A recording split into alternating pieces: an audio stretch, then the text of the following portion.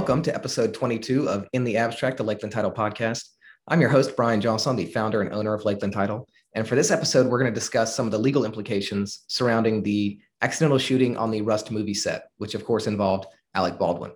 The way this episode came about is because a friend of the show, Nathan Velasquez, who has the YouTube channel, The 5 Minute Critic, he's done a lot of content on the Rust movie shooting.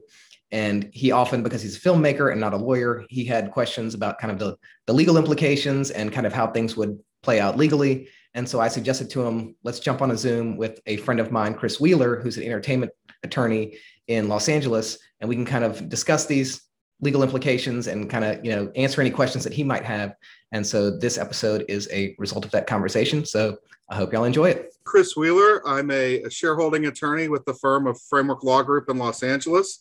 I practice in the entertainment space and the trademark space and the copyright space and all sorts of fun stuff. Awesome. So we're here today to talk about the arbitration, really, but kind of any other legal questions that might come up in terms of the whole Rust shooting, Alec Baldwin fiasco that's kind of dominated entertainment conversation for a good while now. Going into it, Chris, looking over the arbitration, what are some of, could you actually start by giving us kind of a definition as to what arbitration is? Sure. Yeah, arbitration is a private forum for dispute resolution. It's essentially like going to court, but instead of suing people, you file an arbitration and it's handled privately. So there are a lot of, depending on your perspective, there are a lot of advantages or disadvantages to an arbitration. In the entertainment industry, agreeing to an arbitration is incredibly common because you want to keep things private. And the last thing you want to be known as is either A, a producer that sues their actors, or B, an actor that's a troublemaker and sues their producers or messes with them. So oftentimes you will see in a contract for whatever service in the entertainment industry that the parties are contractually agreeing to arbitrate their disputes rather than going in and filing it in court and it being public. So that's at the most fundamental level what an arbitration is. Okay. So in going through what was filed, I guess bird's eye view before getting into kind of more of the details of what's at play here. What is Baldwin essentially saying? So he's saying a lot, and I have a lot to say about the arbitration, the complaint that's being filed. First, you hardly ever see these. The whole idea of it being private, generally there'd be a clause in the contract that you sign that you're arbitrating under that says that arbitration or the fact that we're even having an arbitration is confidential and shall not be disclosed. Apparently that wasn't at play in this one, and that's not a huge surprise. A big star like Alec Baldwin has leverage and is probably on an equal playing field with the producers of Rust. And so he's going to be able to get a more favorable arbitration agreement in place than a lot of other folks would. But the fact that it became public, I chuckled to myself when I was looking at some of the coverage in media on it and say, all the news reports saying, oh, we obtained a copy. Well, there's only one way you could have obtained the copy, and that's if Baldwin's attorney gave it to you. So Baldwin wanted this out there. I'd be shocked if he didn't. And the reason I say that too is because the plain Jane allegations of this complaint should have taken about 5 paragraphs to write. But this thing goes on for like 38, 50 something pages. I mean, a long It's really time. long. It's really long. Yeah, it's 38 pages. And they're going through the blow by blow of how the shooting happened and how much Baldwin cares and how much he had talked to the husband and the son of the woman. And in the middle of looking at it, I honestly thought to myself, if we were to kind of make an adaptation of this, we could open it with like, Baldwin was born on the blah, blah, blah in 1940s. Exactly. And in fact, they include excerpts from the script in the arbitration. That's ludicrous. None of that's necessary. So this thing was written to play in the media. It got filed, I think, right after he gave that just disastrous interview. And so this was largely to rehabilitate his image. He wanted to get at his side of the story. And there's a whole lot of what we would call irrelevant things that are relevant to the actual issue at hand here, which is really quite mundane and really boring and happens all the time. But yeah, the whole thing was a PR move, and Really? he's going on and on. I'm sorry, he's going on and on about his offering to settle with the husband and the surviving son, and that has absolutely no bearing whatsoever on the issues at hand. That's purely in there as fodder for somebody in the media, Insider.com, Entertainment Tonight, whoever, to pick up on and say, "Oh, Alec looks like a good guy." So that's what was really going on here. But the actual legal dispute in here is very boring. Is there a goal here to really get something settled, or is it just like you're saying, PR? No, there's absolutely, it is absolutely is a goal. This arbitration provision, this complaint, it is largely PR. Once you peel back all the layers of the PR, there is something that is important in the center of it. And that is Baldwin is seeking indemnification from the production company. And what indemnification is it is a contractual agreement that's very common that says, if I do something to you, other contractual party, and what I did causes other contractual party to get sued, I am the one that has to pay. Now, in this situation, it's a little bit unusual because you have Baldwin playing kind of two roles with this production company. First, you have him as an employee, as an actor. That really isn't what this thing is about at all, because an employer, the production company, is responsible for what their employee does. So that would be clear if Baldwin were to, get sued himself as an employee, the production company would be liable. What really this is about, though, is Baldwin's other role that he played, and that was as an investor and a producer of the film. And under the production agreement, Baldwin had received this indemnification from the production company. So what he is trying to say at this point is, hey, what I did on the set, that wasn't my problem. I was following the production company's lead. Production company, you've agreed to indemnify me. So now that people are coming after me, you got to pay for me. That's what the suit is, or arbitration is really about for Baldwin. So with arbitration, is the next step with something like the the ball's in whose court right now? Like, what happens when something like this is filed? So it generally will parallel a civil lawsuit. So with you can agree since it is all private, the parties to the arbitration can agree to alter the rules however the two of them see fit. So generally what would happen next is whoever this was filed again, whoever was served with this, which was the Rust Movie LLC and also Ryan Smith, another one of the producers, they will have the opportunity to file an answer to this complaint. If I were their attorney and filing the answer, it would just deny. Arguably, I'd try possibly to get several of these things struck because they have no bearing on the outcome of the case. That the script read this. What's bearing on the case is what was said in my production contract. That's all. I mean, that's all that matters. But they'll file an answer. At that point, they'll go into some sort of discovery. I can't imagine there will be much discovery here. They'll probably want to take depositions, maybe, but everybody, there's not a lot of debate about the facts, except for the unknown facts of how did the bullet get on the set. But, a woman got shot. She died. Baldwin was the one with the gun in his hand. It was on the motion picture set. It was during the course of the production, and now people are getting sued left and right. And there was this agreement in place between Baldwin and the production company, and we're all in alignment that agreement is valid. So there won't be a fight over that. And then so I can't foresee there being a lot of discovery. And then they'll go in front of the arbitrator and they'll argue like a court case. And then the arbitrator will eventually issue a written decision, and that will be that. And as members of the public, we will never find out what happens. It will all remain confidential. If the only way we would find out what has happened would be if the arbitrator issues a ruling and then one of the parties doesn't abide by that ruling, you have the ability to then go into a real court with the arbitration decision and say, hey, Mr. Real Judge, would you enforce this agreement that will you enforce this decision of the arbitrator? That's the only way these decisions ever come public. It's not going to happen here. We will never know what happened. or if it accidentally gets leaked. Well, somebody leaves it on the copy machine.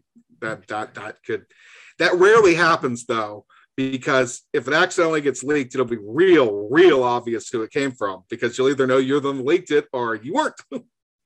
Well, it also seems like there's such, kind of like you were saying with the arbitration, it seems like there's so much of this is being cooked for being sent out to news organizations. You would kind of wonder, maybe, I don't know if that'd be something that, they want for the decision to be leaked.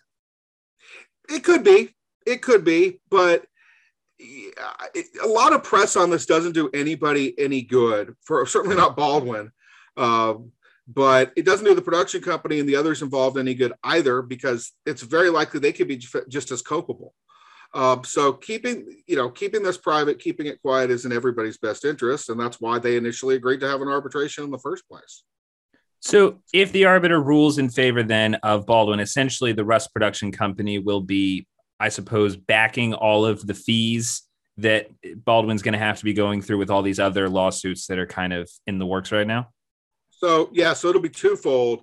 One, the production company will end up having to take care of Baldwin throughout all these lawsuits that are going on. And, he's getting sued by everybody under the sun, but also, and this is key, Baldwin will be indemnified for his defense remember, Baldwin owns part of the production company. He was an investor in the film. The production company was a special purpose company created just for this film, which is a very common practice to protect yourself from liability, which we'll get into that, I can imagine. But the production company itself was a one-off special purpose entity that was created for the purpose of this film. Baldwin owns some sort of a percentage of that under the financing agreement. So there's also the possibility that Baldwin will need, if there's a $10 million if there's a $10 million award against the Rust Movie Productions LLC, well, then who has to kick in and pay that? Well, the financiers, the LLC, generally are insulated from liability, but they're not when they're the ones that caused it themselves. And here you have an unusual situation where one of the owners of the company is also the one that created the peril. So you could see a situation where Baldwin is also trying to protect himself from his liabilities as an owner of the company. Well, and I guess his two roles do make that really, really strange, because you do have so many people some people will go full in on his capacity as an actor. He's holding the gun when it goes off. Did he ever have eyes on whether or not the bullet was, real, or if it was a dummy? And then you go down the chain of command. But then at the same time, even if you completely absolve him from that, he's still pretty much on the executive board here. You got to wonder what culpability. So in play of, could you speak to in play of just someone who's holding the gun on the set? What's the level of, I guess you could, whether you want a responsibility, or I don't know if that's the right word, in something like this when it comes legally as to what's going on? So legally, what happens on a film set is if an accident happens, the production company is the responsible party, period, full stop, in a discussion. They are the employer. These are employee-employee relationships. They are the employer. They are subject to OSHA. They are subject to just anything you would normally see in a workplace. No different from if they were running a restaurant, and somebody got burned with chemicals in the back of the restaurant, making up a mop bucket. No difference there. So the production company, they're the ones that are liable. They are the employer, period. Except in very limited circumstances, you can argue that the employee was acting outside of the scope of their employment. That's not going to happen here. But if somebody was working on a movie set and they decided to do something, I'm having a hard time coming up with an example. They're working on a movie set. They snuck off the set to go spend some time at their favorite strip club. They were drinking and they beat up one of the girls. That's clearly, even though you're an employee, you're so far attenuated from your actual responsibilities. That's not going to be something that would go back to the employer, the production company. But that's not a play here. None of that's a play here. So the only way the production company could be absolved would be if somebody intentionally, criminally, recklessly took the gun, took all the bullets out of it, and loaded the actual bullet in there and decided they were going to commit a murder. But barring that, and I don't think anybody's alleged that this was intentional. I think there was a little bit of chatter that it might have been sabotage, but I think that was to put some spin on it in the media. I don't know. I don't think there was a saboteur. You don't kill somebody. You have to have a really depraved mind to decide I'm going to murder the cinematographer through Alec Baldwin by sneaking on a bullet. So I don't think that was what was going on. But at the end of the day, so it was an accident, and for pure accidents, the production company is responsible, period. So when it comes to, where is Alec Baldwin in this? Because, and I guess maybe even before going there, you see that there are suits that, like, the armor is mentioning Baldwin, and he's got suits that are mentioning the armor. So is all of this just kind of how do you interpret that? Because I see that and I'm like, so are we looking for the one person that at the end of the day there's like a check mark and it's like there they are? Or like how are you supposed to interpret this? So yes, so it is going to be a spaghetti plate full of lawsuits, a spaghetti plate full of arbitrations, because probably Alec Baldwin had an arbitration provision. Probably a whole lot of other people had arbitration provisions in their agreement too. If I were writing the production contracts for a motion picture, they absolutely have arbitration provisions in them. So there's going to be all sorts of stuff, public facing and not public facing. There's also going to be indemnification in a lot of these agreements. So and not just between, employee, employer, the armorer. If the armorer had their own company, if there were independent contractors coming in onto the set, if there was business to business, all that's going to have indemnification stuff as well.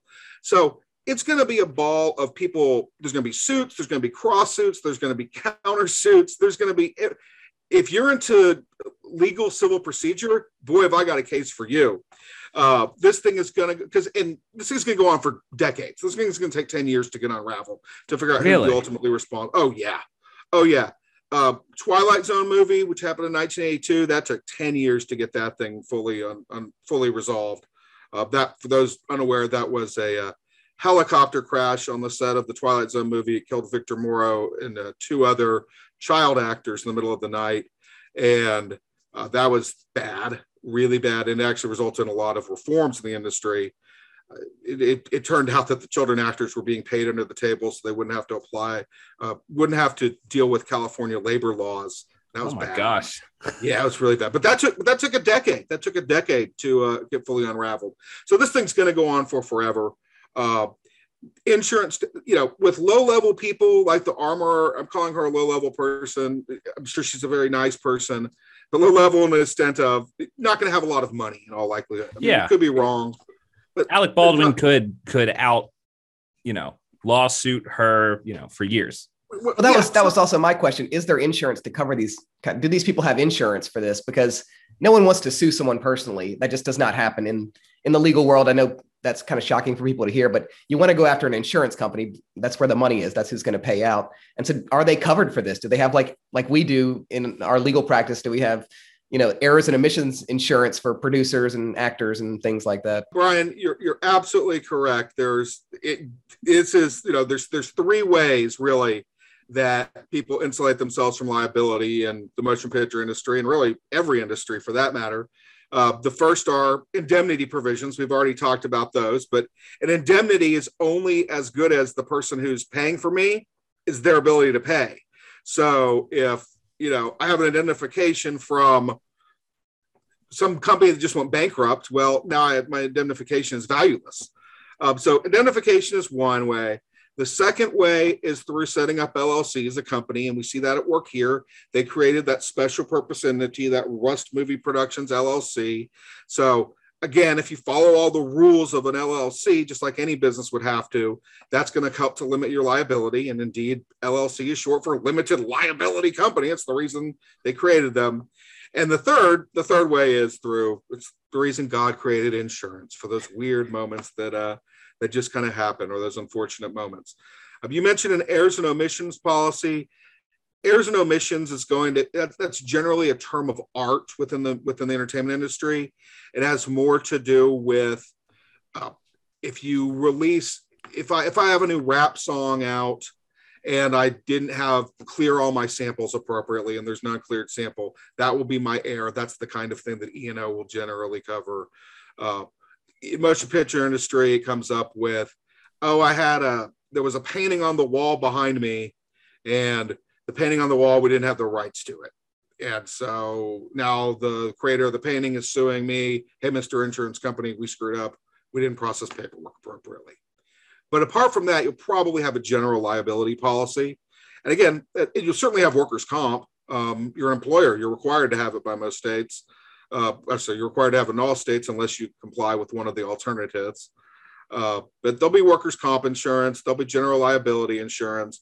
Indeed, I don't know about this particular motion picture, but on a lot of them, your actors, actresses, your A-list talent will require the production company to add them as an additional insured and get a certificate of insurance and get an endorsement and all. And have $10 million of 10, 20, $30 million worth of coverage, $1 million. So there's definitely going to be money there. Your question also about going after the armorer and then how long these things are going to drag out for. Well, a lot of the cases, because in all likelihood, this person doesn't have a lot of assets, you'll go, okay, well, I'm the one going after her. I'll tell you what's the maximum insurance amount I can get? Okay, it's that amount. Great, done. And that'll be that. And so then the insurance company will write a check and the case will be over. There's no sense in going after more money that you may never be able to collect. So you settle it for insurance limits and move on. So and undoubtedly that's going on a little bit here as well. But the common thing, the interesting thing about this case is most of the people being sued and most of what's going on here, it all comes back to there's a common element. They were all employed by the same employer. They were all employed by the production company LLC. So it's interesting. That's who I wouldn't be suing the armorer. I'd be going after the LLC directly, her employer. So I don't know if it's bad lawyering or if, the only reason I could see the armorer being sued personally would be if the production company were saying, no, we get indemnity from her because it was her gross negligence. She acted so outside of the standard of care for a professional armorer that there is no indemnity. She has to indemnify us because she was really, really bad. But again, she didn't have any money, so there's no reason to do that. So it's weird that she's being sued. That's probably another PR ploy, to be honest. Well, and the way everyone talks about this, everyone always just asks, when is ... going to prison, essentially. And I feel like that's like a fun way to have a conversation about this. But in terms of like where is it with the DA keeps saying, well, we're waiting for charges. What's the real conversation to be having whenever, someone brings something like that up? It's not up to any individual. It's up to the prosecutors in the particular location where the alleged crime were to have occurred. So the only people that are going to make that decision are going to be the district attorneys in New Mexico that are going to make that choice. If there's evidence of a crime and for a prosecutor to charge a crime, they have to have a lot more belief in it than I do to have to be able to ethically file a lawsuit against somebody. They have to believe that they can prove it beyond a reasonable doubt. There's special ethical rules of our profession that apply to prosecutors that don't apply to anybody else. And so they have a higher burden they have to meet. So that's the only way anybody's ever going to jail. When did this happen? This happened just, October? Yeah, it was October 21st. So, I mean, it's been almost no time. Yeah, it's been 6 months. That's no time. But they're looking for there to be criminal charges here. They're going to have to prove something special. So, murder is it's always incredibly difficult to prove. They would have to prove that somebody put the bullet into the gun with the intention of killing that woman and doing it with a bad, dirty heart. With a malice aforethought. Yeah. So they were going to do it really bad, and they were going to do it beforehand. That ain't happening. That ain't happening. You're not going to prove that. No. Unless there's a text message that says, "Don't worry, it'll be done by 7 a.m. tomorrow morning." I hate her. I'm going to do it tomorrow, and I'm going to do it through Alec Baldwin. No. That only happens on Law and Order. That only happens. Yeah. We're not going to have a Matlock, here. And even if we have a Matlock, I don't have an enormous amount of faith of the whoever's investigating this in very rural New Mexico that they're looking. This ain't CSI. So we're not going to see a murder 1. Murder 2, again, for there to be a murder, you'd have to have somebody acting with such crazy disregard for human life that it's, again, depraved heart, makes you feel dirty. That's me. Well, I didn't mean to kill him, but I just pointed the gun at him anyway and pulled the trigger 5 times, but I wasn't trying to kill him. That it's so reckless. It's so dangerous. That's not here. What happened, there's no debate about it.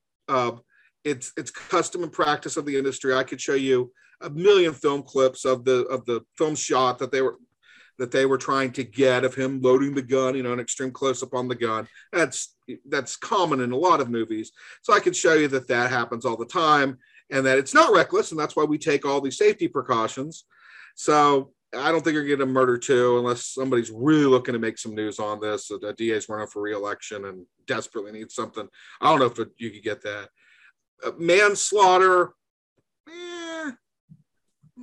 voluntary manslaughter, no, that's not going to apply because you would need self-defense. There's no self-defense involved. Reckless manslaughter, involuntary manslaughter, maybe you could get an involuntary if you could show that somebody was so negligent that they were acting with a wanton. I forget the exact legal definition. Whatever. But an involuntary manslaughter, maybe, but that's probably 3 to 6 years. And again, nobody thinks that they did it. No, this is, if there was going to be arrest, I think it would have already happened, barring some kind of blockbuster evidence that we don't know yet. It's not. I will say, in the arbitration paperwork, which keep in mind, this is a complaint. It's intended to be biased as all hell. That's why you hire attorneys. You're paying them literally to be to be biased. You are literally being paid to agree with your client. They posit an interesting theory that says that we got this box of ammunition that showed up on the set was apparently mixed of live and dummy rounds.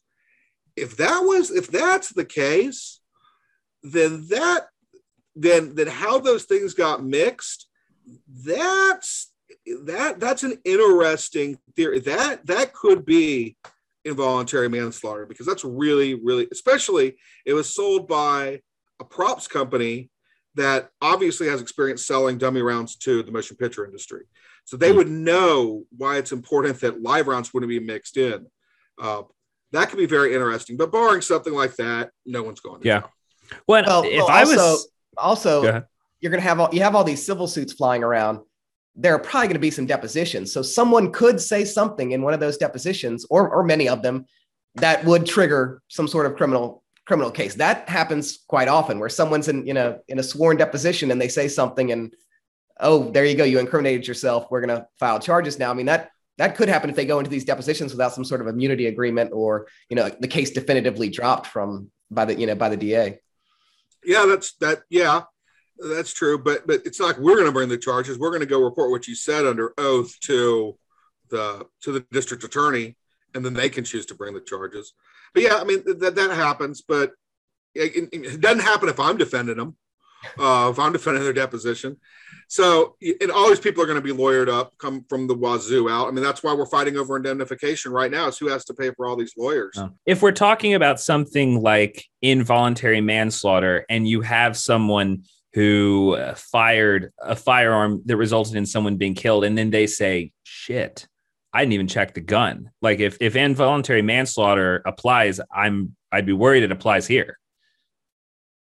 Yeah, I would too. But the key thing for an involuntary manslaughter is it has to be grossly negligent too. So if I set up, if I'm going to start shooting cans off of my windowsill with my 22, and I go outside, I check, no one's around, I live out in the middle of the country, that might be just fine. If I'm in a New York City high rise and I decide to start popping off some shots with my next door neighbor and I set up my tin cans against the wall, then that's probably negligent. So you can have very similar facts and you just change one a little bit and you end up with, the situation. It's very situationally. Yeah. And on a movie set, that's why in this arbitration, which it's frivolous here, not frivolous, it's superfluous, it's not necessary. But Baldwin goes on and on and on about the usual practice on a motion picture set is for the armorer to check the gun. Once they hand it to the cast member, if the cast member opens the barrel to check it themselves and the armorer is not looking over their shoulder, you have to stop everything. Only the armorer can declare a gun clear. The cast member can check it themselves, but they must do it in the presence of the armorer. If the gun is ever breached, then you got to stop. And so, assuming that they followed the custom and practice of the industry, they definitionally were acting as reasonably prudent people in that profession. And if you're acting as a reasonably prudent person in your profession, you cannot be negligent. So if they were following all those procedures, there's probably no involuntary manslaughter here. That's what I was thinking too. Does it change it at all whenever people you heard, like George Clooney come out and Nicolas Cage come out being like, I'm shocked that this happened because we know, like George Clooney said, I've known ever since I started with, having a gun on a set that I look at it, I show everyone that I'm going to point it at. Nicolas Cage pretty much said, everyone knows that if you're doing all this stuff, you're driving a car, you're riding a horse, you're operating a gun, you use it in the way that you would use it if you're out in the real world. And I thought the same type of thing, whenever I heard people like that at that level say that, it's like, I guess, does that change at all when you have other high level people being like, well, that's not the protocol that we have heard about? So it does in a very limited way. If it is good testimony to the fact that, in order to prove that you are acting as a reasonable person and you have to prove that you were following the custom and practice, then the next question is, well, what's the custom and practice? So people like George Clooney coming out and saying, yeah, that's what we do. I mean, that helps to establish that it is the custom and practice of the industry. Of course, you can probably find somebody somewhere an expert witness who will testify that they did something, that the custom and practice is something else. It just, at that point, it becomes a battle over the experts and who you're going to believe, really. Okay.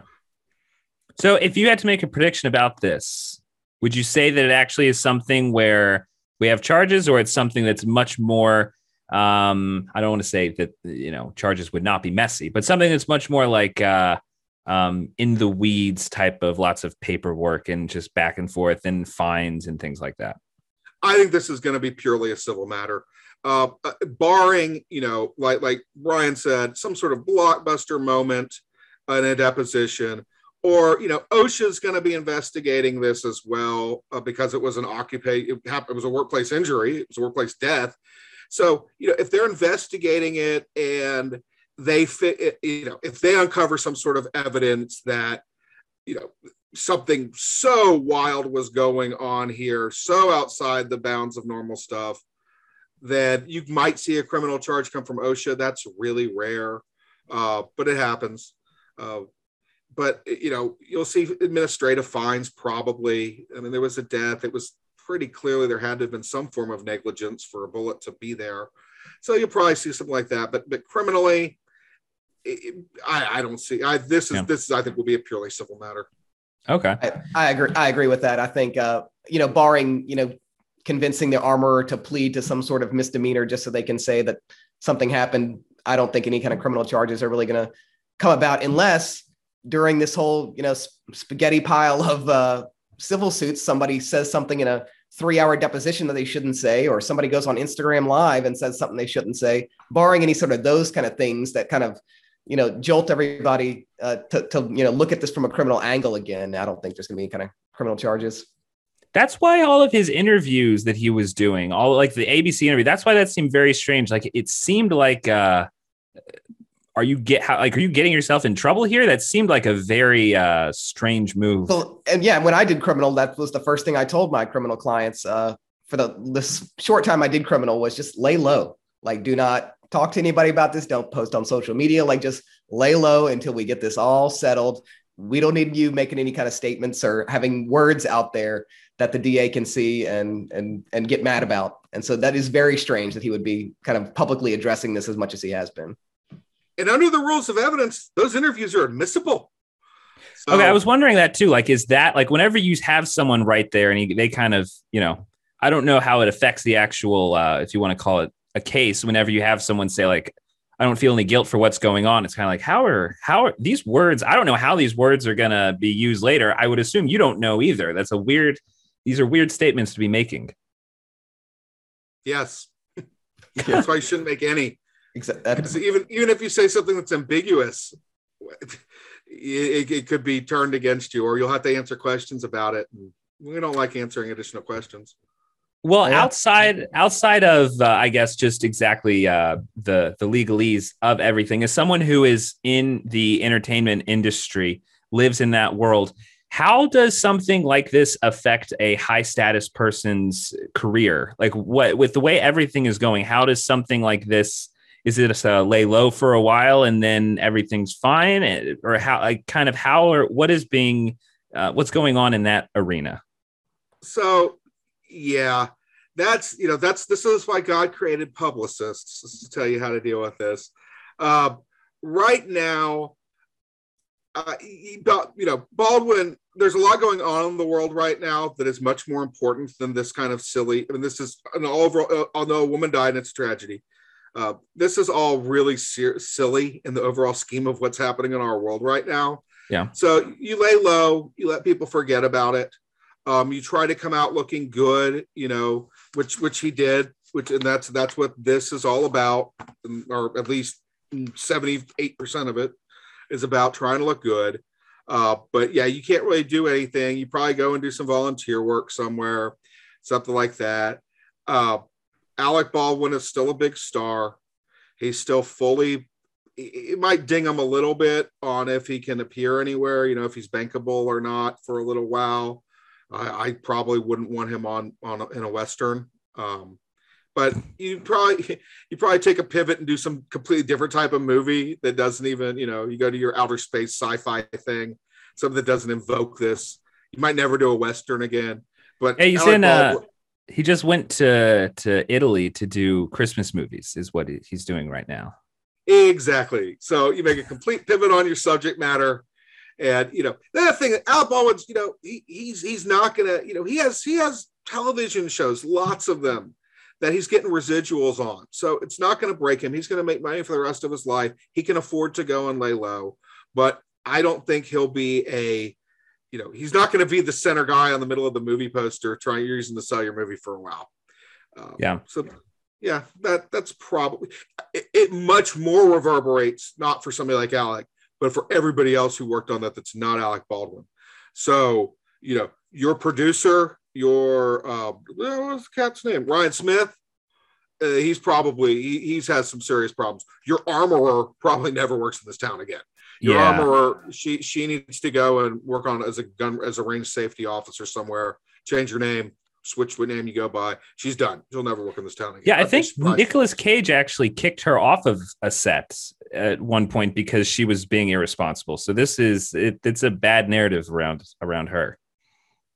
I mean, right now there is, but or she's being blamed very, very unfairly. But again, anytime anybody Googles you for the rest of your life, this thing pops up. I think she will. If it wasn't her fault, that it's going to be very hard for her to prove. There's already been a lot of judgment in the press. Her name's been sullied. It's going to be very hard for her to work. And there's very few armorers in this town to begin with. That's a very specialized profession. But there's a whole lot of people that would love to work in it. So it will be difficult for her to find work, I would think. Unless there's somebody bigger that can be blamed for all this and she works out some kind of deal where she takes the fall in exchange for getting taken care of later. That could always, not in the field of being an armorer, but in some other, she's just a mysterious production assistant on everything that gets made later. I'm moving to Orlando working for medieval times. So I'm never touching a firearm again. I'll arm you with a lance. We can go ride horses. Let's hope she just doesn't have a Lance accent at some point. It's just well, that would be very or a horse accent. That would be very problematic. Well, Chris, is there any other comments on this whole fiasco? Any other angles? Yeah, I think there's a couple of key takeaways. First, these things are rare. That's why they make such big news. These things happen incredibly rarely. You had the Twilight Zone accident in 1982. That was a horrible, horrible accident. Killed 3 people, 2 of whom were children. The director on that was Michael Landis. He went on to a very, very successful career. The producer was this guy, you may have heard of him, called Steven Spielberg. He's had a very successful career. You had was it Knight Rider? What was the movie called? Was it The Crow? Midnight Rider. Midnight Rider. Midnight Rider. Look at that. You did see people go to jail. That's where you had the bed being put onto the active railroad bridge and the people performing on it and the train coming and killing them over, I think it was in Georgia. People went to jail for that. It was really bad. Yeah, that was bad. The producer went to jail on that. But okay, so there's your really, really example of something really, really, really reckless. Let's go perform on active railroad tracks. I know they're active. Let's just do it. But by and large, these accidents like this, they're pretty rare, and you don't see them very often anymore. I think the biggest reason for that is you have a union. You got to remember all of this, people have their takes on unions, but some unions that aren't very controversial are the entertainment industry unions because they do a really good job of taking care of their people, and they've been around for a really long time.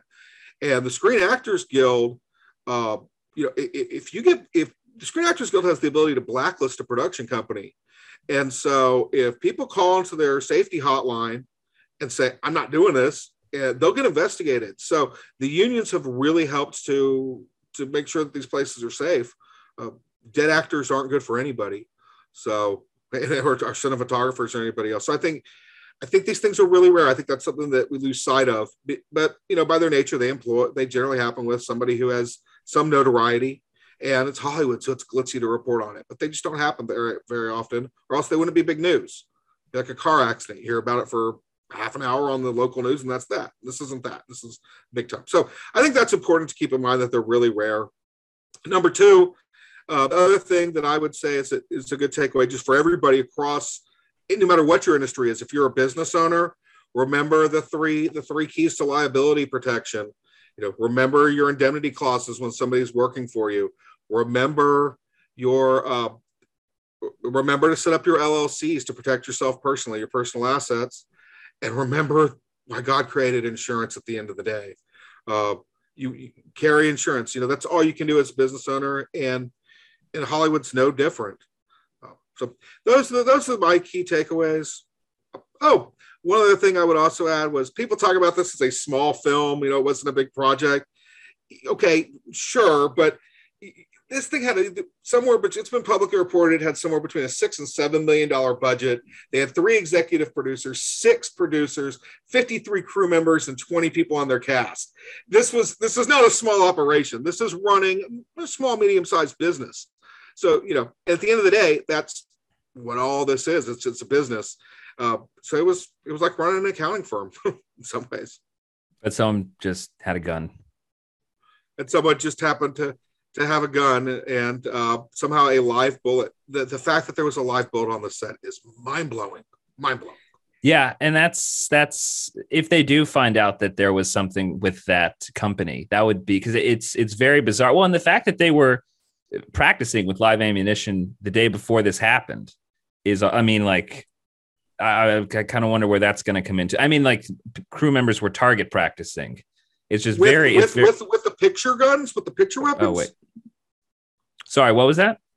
With the picture weapons, they were with on-camera weaponry. They were going out and target practicing. I don't know if they were using prop guns, but in all of the reporting, there were people saying that part of the reason that crew members had left, there were like a bunch of crew members that actually left the set because they were saying guns were misfiring and things like that. One thing they were saying was that crew members were using guns to target practice like around the area, like at tin cans and things like that. So So people are going to target practicing in the middle of the desert in New Mexico. I mean, that's incredibly common. I mean, everybody does that. Well, I guess this is people that are on the crew are doing this. Well, so what? You know how many guys working out in the oil industry, out in the middle of Texas somewhere, take their shotguns with them and shoot quail in the afternoon to have a barbecue? I mean, that's really, really common, especially out in the desert. That said, if these guys were off the clock going to bust a few gauge shells, that's one thing in the evening.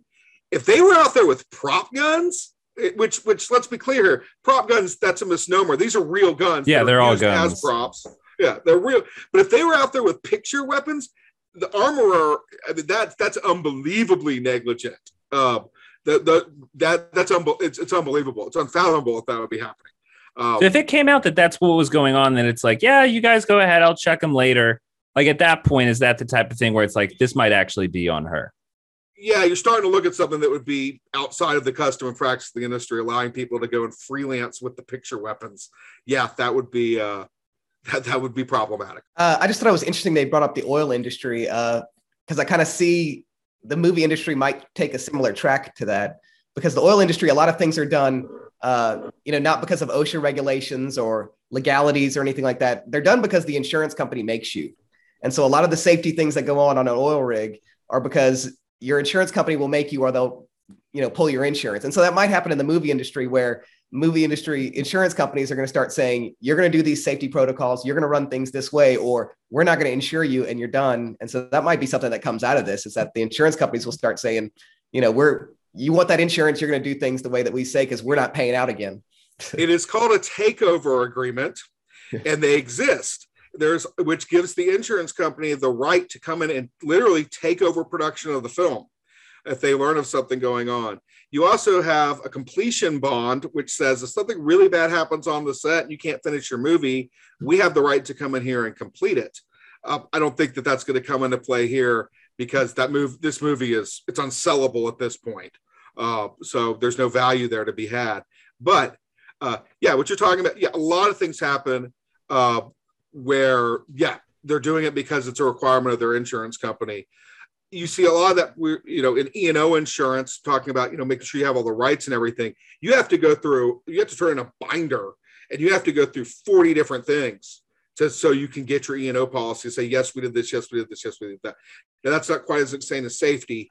What you see in the industry agreement and then in the insurance agreements, or you agree to abide by certain industry policy or like we're going to be in compliance with SAG regulation 1440, blah, blah, blah, blah, blah.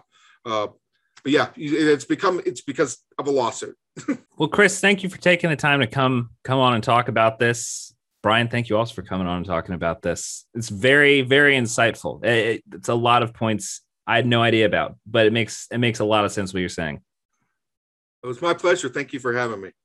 Yeah, I'm glad I was able to set it all up and connect you with somebody that I know that is industry veteran that could shed some light on this, because I've seen you've been doing a lot of content on it. So I said, let's get a couple lawyers on here to just kind of chew the fat on it. Well, I hope y'all enjoyed this episode. I know I had a lot of fun making it. Chris and Nathan always have interesting things to say, and so I always enjoyed talking to them. Nathan also used this conversation to make his own video, which you can find on his YouTube channel, The 5-Minute Critic. I'll put a link to that video down in the description if you want to check that out. All my contact information will be in the description as well, and I'll put a link to Chris's website in case you want to reach out to him for any reason. If you're watching this on YouTube, I'd appreciate it if you would like and subscribe, and feel free to leave us any feedback in the comments. If you're listening on a podcast platform, I would also appreciate if you would subscribe and give us a review. And if you want to send us any of your feedback, you can do that at podcast@brclosing.com, and I'll see y'all next time.